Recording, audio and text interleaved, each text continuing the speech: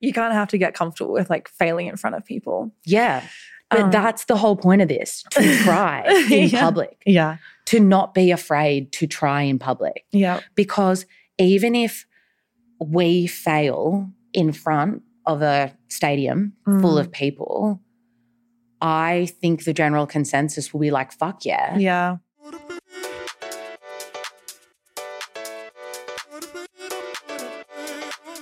Welcome to Try Babies, the podcast where we're not afraid to be seen trying and crying. You're joined by Sunroom co-founders Michelle Battersby, that's me, and Lucy Mort. That's me. We help build the world's largest dating apps, Bumble and Hinge.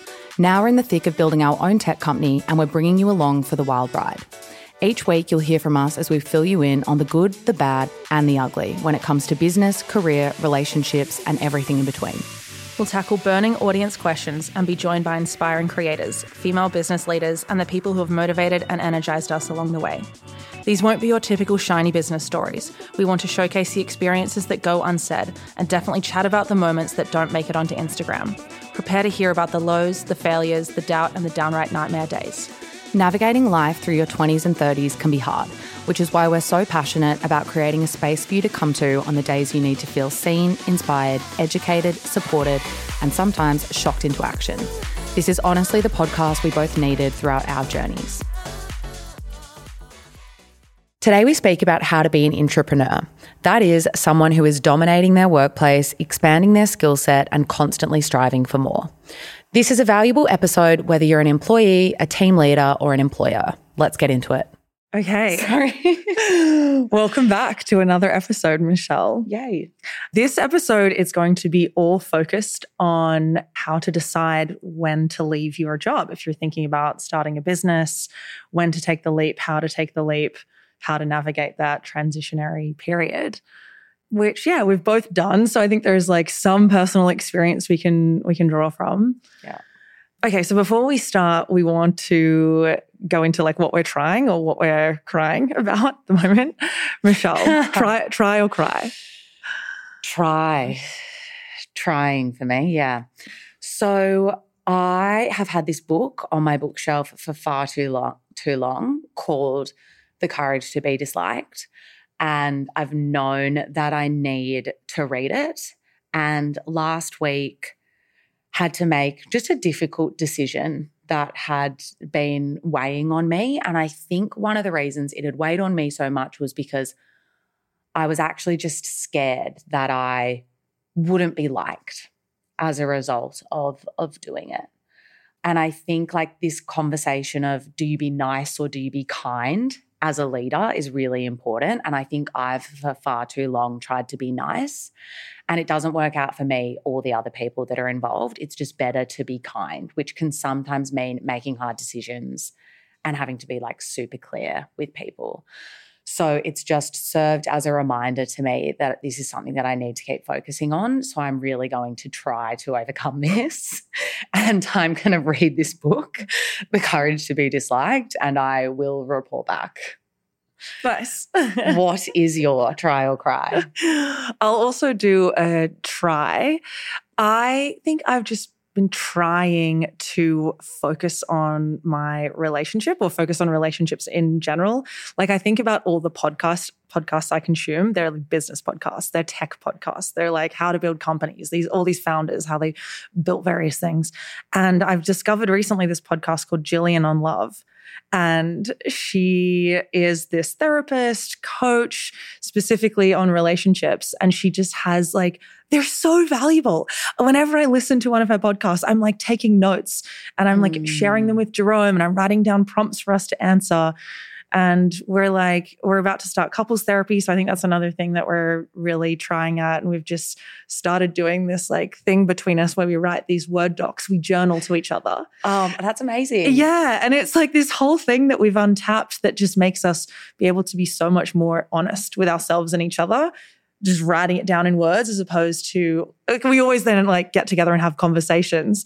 But it's like this new tool I think that we've uncovered to like be very candid with each other. Wait, so what's in the article? What's in these journal articles? Are they like a love letter or is it like things it's bringing your thoughts out and then discussing them. Yeah, I mean, the way it's been happening is I'll listen to one of these podcast episodes and I'm like, oh my God, all these like questions I should be asking myself or about our relationship, and I'll like write some of them down and I'll just like journal around them. Okay. Or we'll have a conversation, Jerome and I, where it's like, okay, you really need like me to operate in a certain way.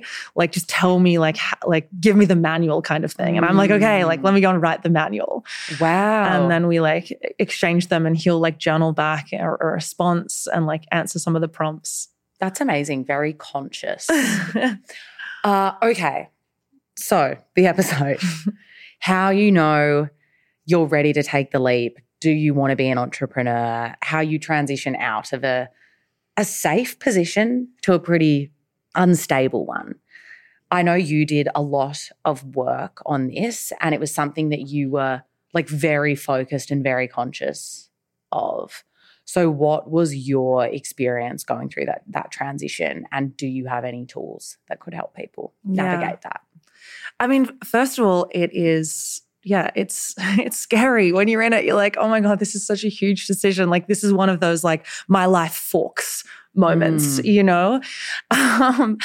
And for me, it was like deciding whether or not I wanted to leave Hinge, which all up was about a year-long process, or maybe even more than a year, to be honest.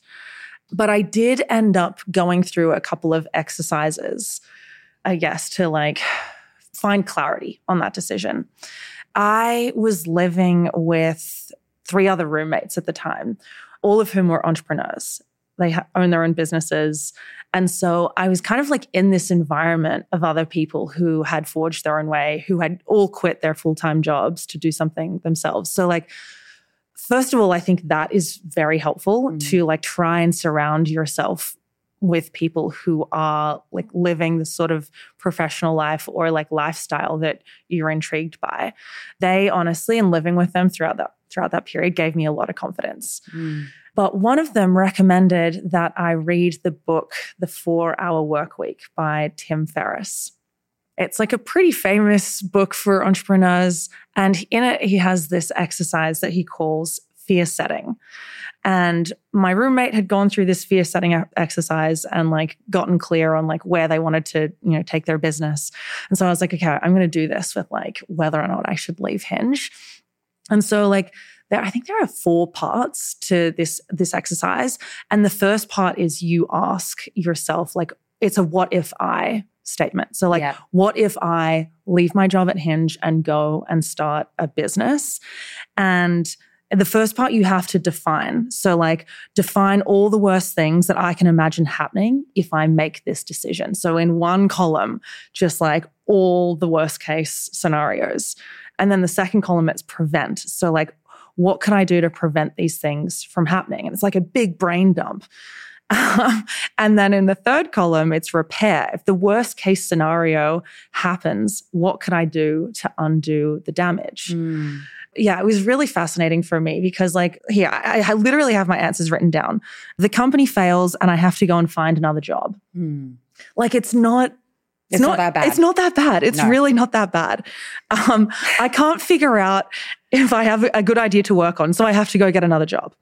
Yeah, you can do that. Yeah, my visa runs out before I figured out what I'm building and I have to return to Australia. Yeah. You know, it would suck, but again, it's not the worst. Yeah. I run out of money and I can't afford to pay rent. I mean, that one, and you know, the solution to that was like I could live with my parents for a little while. Yeah. Like, in all of these, like you're not going to die, right? I mean, that is also coming from a very privileged place. Like for some people, these risks have to be way more calculated because they don't have the same sort of like cushion that other people, including myself, have. Maybe they don't have parents they could live with. Maybe they have dependents. Right. Yeah.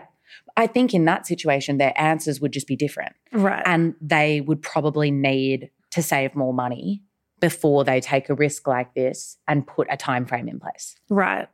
Part 2 of this exercise is the question, what might be the benefits of an attempt or partial success? And I think that's an interesting one too, because sometimes we have this like black and white, like I have to succeed or else or nothing mindset.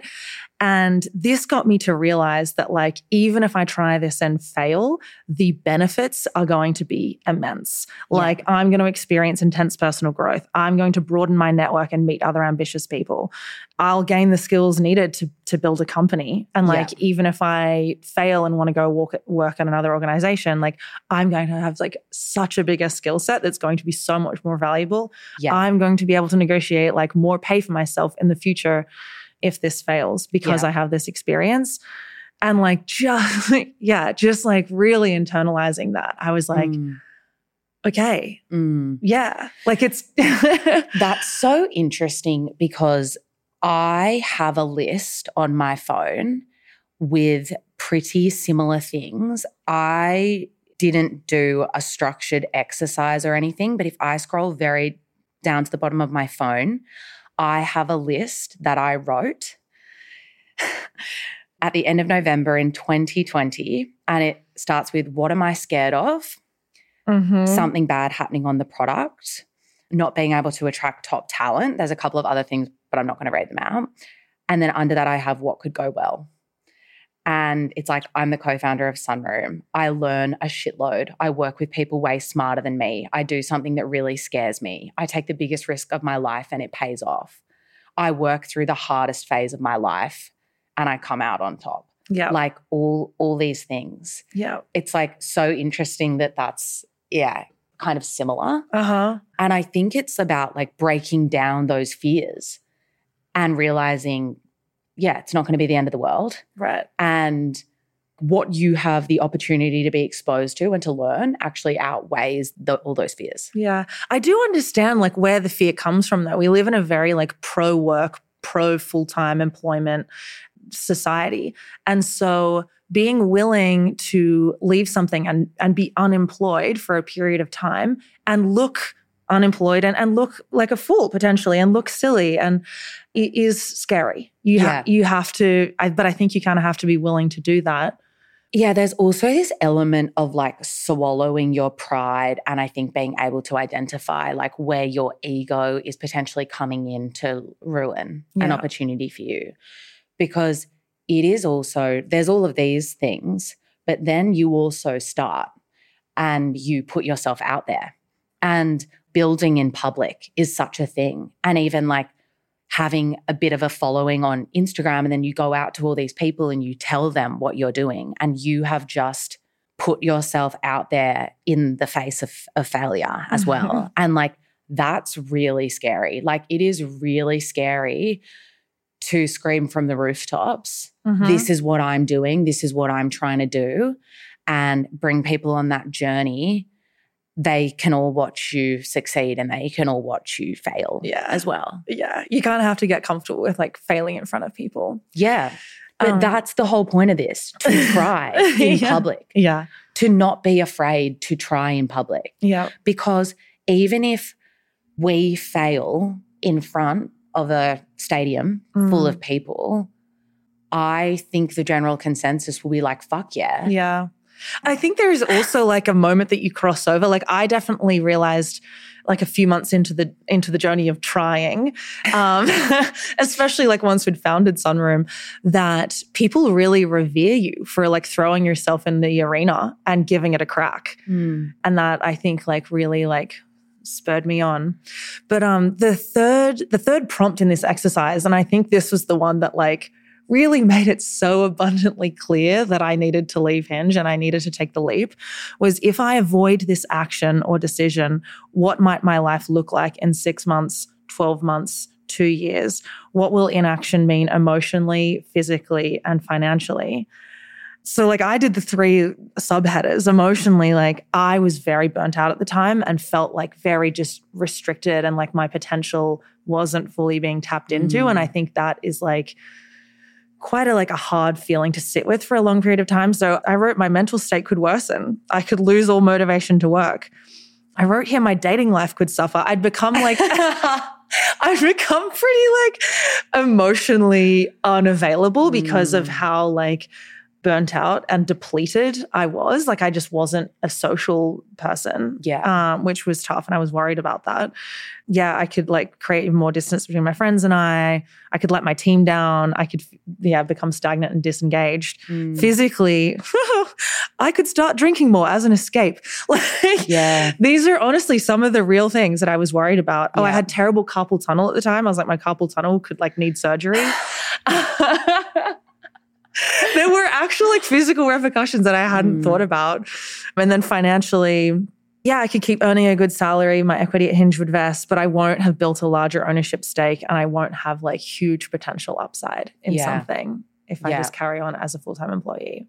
And I do think reflecting on some of those, I was like, oh man, this could get pretty grim if I stay here for another 2 years or 3 years. How long did you work through that exercise for? And how long did you really think about those prompts? It was probably over the course of a couple of weeks. Yeah. And did you talk to people about them? I did. I think I shared this doc with my roommates. But I actually regret that I didn't have more conversations with Justin, the CEO of Hinge, and my manager, Tim, at the time. I was going through this all on my own because I felt like I had to. I felt like I couldn't loop in other people at the company into my thought process about leaving. But I wish I had, I think. Why do you think you felt that way? Because like it would show that there was a crack in my loyalty. I had, maybe was placing one foot out the door and I didn't want them to know that. Interesting. Were you in a little bit of a way worried they might try to convince you to stay and you like didn't want to then grapple with that? Like you almost wanted to make your decision? Maybe. Yeah, but I also like was open to staying, but like what I really wanted to do, I was like itching to be an entrepreneur. I was itching to like be responsible for building something. And so like I remember vaguely trying to like ask if I could do that within Hinge or within Match Group, or like was there some other thing that I could be doing that would like scratch that itch, but I could still like remain an employee and like have my equity continue to vest. Yeah. But I really didn't know how to like properly advocate for that. Yeah. So I didn't ever like do it properly. I think that's definitely something that if there is that itch, it doesn't really go away. Like it is something that will just keep coming up and coming up. Yeah. And it's something that you probably do have to explore at some point or another. I think also the other consideration that I was thinking about, and women like, I guess unfortunately have to face this consideration. I knew I wanted to have kids, or I had a pretty good idea that I wanted to have kids at some point in the future. And I was like 28, 29 at the time. And so I was kind of like, if I want to start a tech company, like a venture-backed tech company, I feel like I have this like chapter left in my life, my late 20s, early 30s, of like giving that a good crack before my biological clock like forces me to like focus on starting a family. Not that you have to like choose one or the other, but that was also driving my decision. Yeah, I think it's definitely true that you have to really go at it for a certain period of time in the face of uncertainty, which is just like a very hard position to put yourself in. So like you kind of do need these full back plans in place whilst you're navigating that, I think. Yeah. And potentially a bit of time up your sleeve. Yeah. So here's a question, like how you're listening and you're like grappling with this, should I leave my job and start a business? I guess one of the questions to ask is like, how do I know if I'm ready or if it's the right time? Because I do think like you probably need to have reached certain heights or levels in your career. Depends what sort of business you want to start.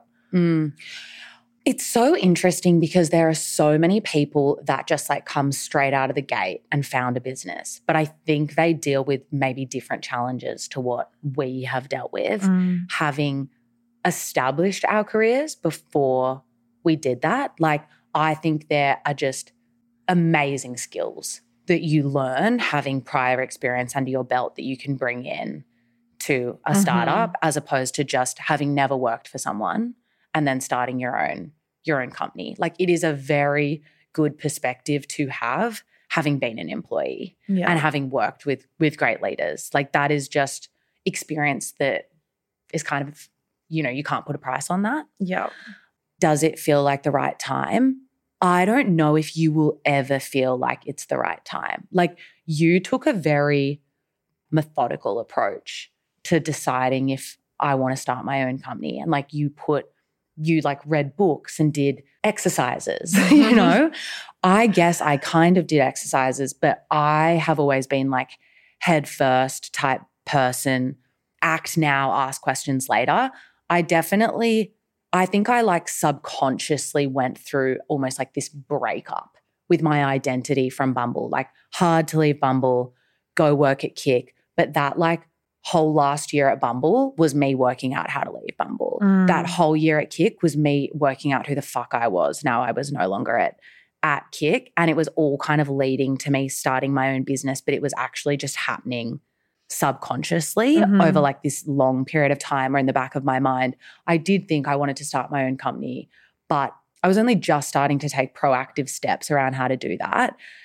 And then an opportunity kind of came to me. And so it was like, okay, this is the moment. You're going to go now. And it was like the timing came to me. I don't know. I almost think it is like, when's the right time to have a baby? I don't think anyone says it felt like the right time. Yeah. It's a huge life, to your point, you're at this crossroads. Like it's this huge life-altering thing that you're going to do. And it's really scary and it's going to change your life in many ways. And I don't know if people are like, yeah, I'm ready for this. I was more like, this opportunity is too good for me to not take right now. So I have to take it and I'll just figure it out. Yeah. And that's probably like, you reach the conclusion, I'm done here. Like I can't do this anymore. It's not good for my mental state. It's actually having physical repercussions. And then I guess it really took a year of exploring business ideas to like find that thing where it's like, okay, the opportunity is in my hand now. Yeah, because that's the other consideration. Like, do you go down the idea path and do like idea mapping and the journey of finding an idea while you're still full-time employed? Or do you have to like part ways and like create the right mental space to do it? Yeah. And it depends on your financial situation. Yeah. I'd saved up enough money to support myself for about 1.5 years, 2 years. Yeah. Fortunately. So I could like fully leave and detach and like wipe the slate clean.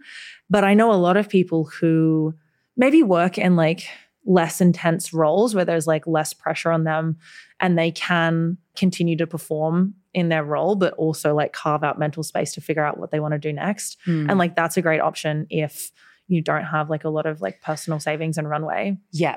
Like we did a lot of thinking about this whilst I was still full-time employed, you know, and it was really about, is this the right opportunity to take for me? Like I think it'll look different for many different people. Yeah. I do think if you have that entrepreneurial itch, I would definitely start exploring ideas on the side. Yeah. But I think also realistically, and I've just come up with this now, I'm not sure how like legit it is. I think you probably need one of two things to like confidently go and leave your job and start a business. And it's either like a very tangible skill or skill set or a reputation. Like you have built your reputation working for a reputable company, you've like been with them, you've scaled with them, or you have a hard skill that can be used for the growth of that business. You can sell, you can pitch, you can win, or you're an engineer, you can code, you can actually build the thing. I think without one of those things, I think you need to stay in your job until you can get one of those things. I totally agree. One of the questions that actually came through around this episode was, how do I raise money as a nobody?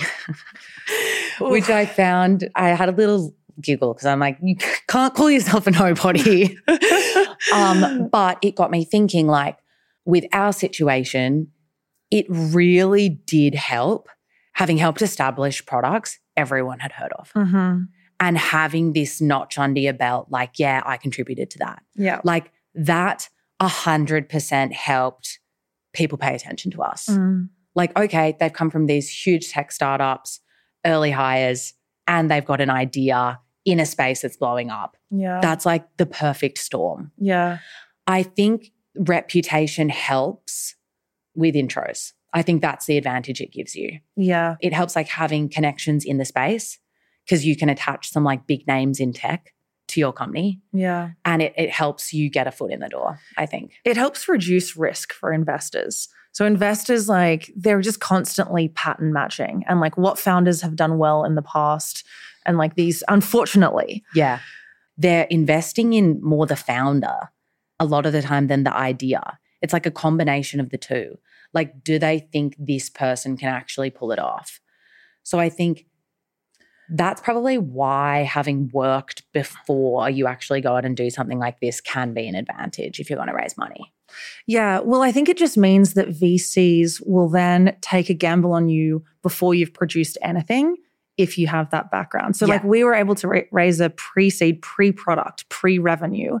So I think without that, if you don't have that, it is more work for you because you have to go and like do you have to start building something. Yeah, you have to prove more. You have to prove more. You have to generate traction. So and I think you just have to be more scrappy, which honestly I think is the more admirable way of building something. Yeah. And like building something from scratch. Yeah, if you're not an engineer. So I think this is the most challenging case. Like you have an idea, you don't have a reputation, you're not known within Silicon Valley. You need to like have enough funding or find a co-founder who is an engineer who can build your MVP, who can like start to validate and prove out some of the hypotheses you have. You can start to get users, maybe even revenue. Without that co-founder, I think that's the other like question that I know I get asked a lot, and I'm sure you get asked a lot, like how do you find a technical co-founder? Like how do you find somebody that can, build this MVP for you? Mm. So in lieu of that, you would have to hire a contractor, a contract engineer, like on the cheap, probably offshore. But then also like you need to know how to brief them. You need to know how to tell them what to build. But you should go become an engineer. If you are listening to this and you're like young, fucking change degrees. Yeah. Like if you want to build an app, if I could see my life now, rewind the clock, I probably would have tried to do engineering at uni. Me too. Like, honestly, if you have an idea for an app and you're young, still figuring out what you want to do, you should go and study engineering. Yeah. But I also just know that I didn't have the brain. Like I dropped out of maths as soon as I could. I dropped out of like physics and chemistry as soon as I could. Like I just like cannot compute with that stuff. So like, but it's probably also like the skills it teaches you to like critically think and how to approach problems. But if you don't feel like you can learn engineering, there are so many online courses out there to teach you the fundamentals of UX, of product development, product design. And like that should probably be your early role and like what you should learn. Like get the free version of Figma and like go on Pinterest and start looking up common mock-ups and how other similar products have designed their screens and play that role. Yeah. But coming up, you will have to come up with some sort of funding for this first engineer, for this prototype. Or you could get a job in tech. Yeah. Like there are ways to work in tech without being an engineer, which definitely could get your foot in the door. I think those are the hardest cases I tend to see when people come to me wanting mentoring.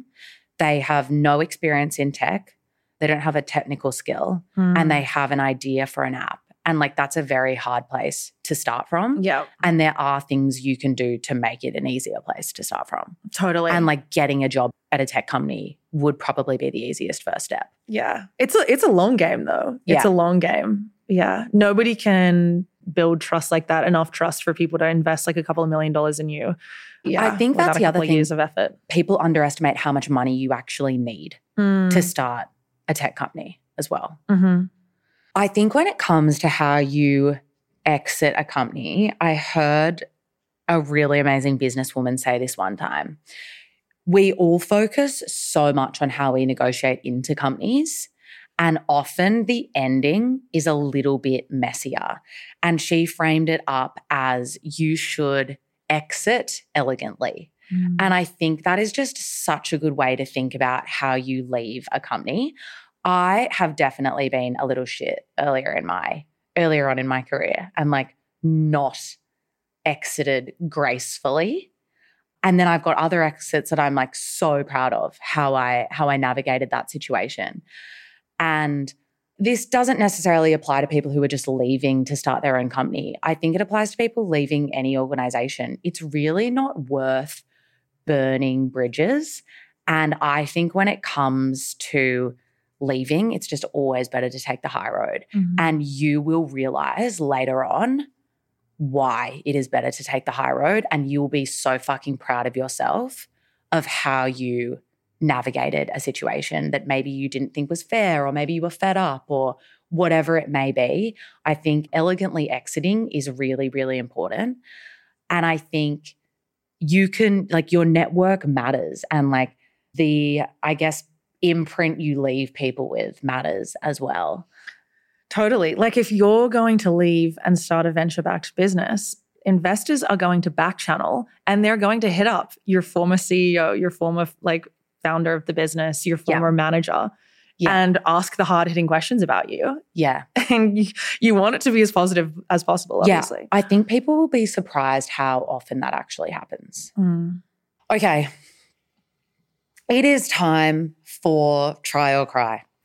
One of the questions we have is, I want to change careers without taking a step backwards on the career ladder.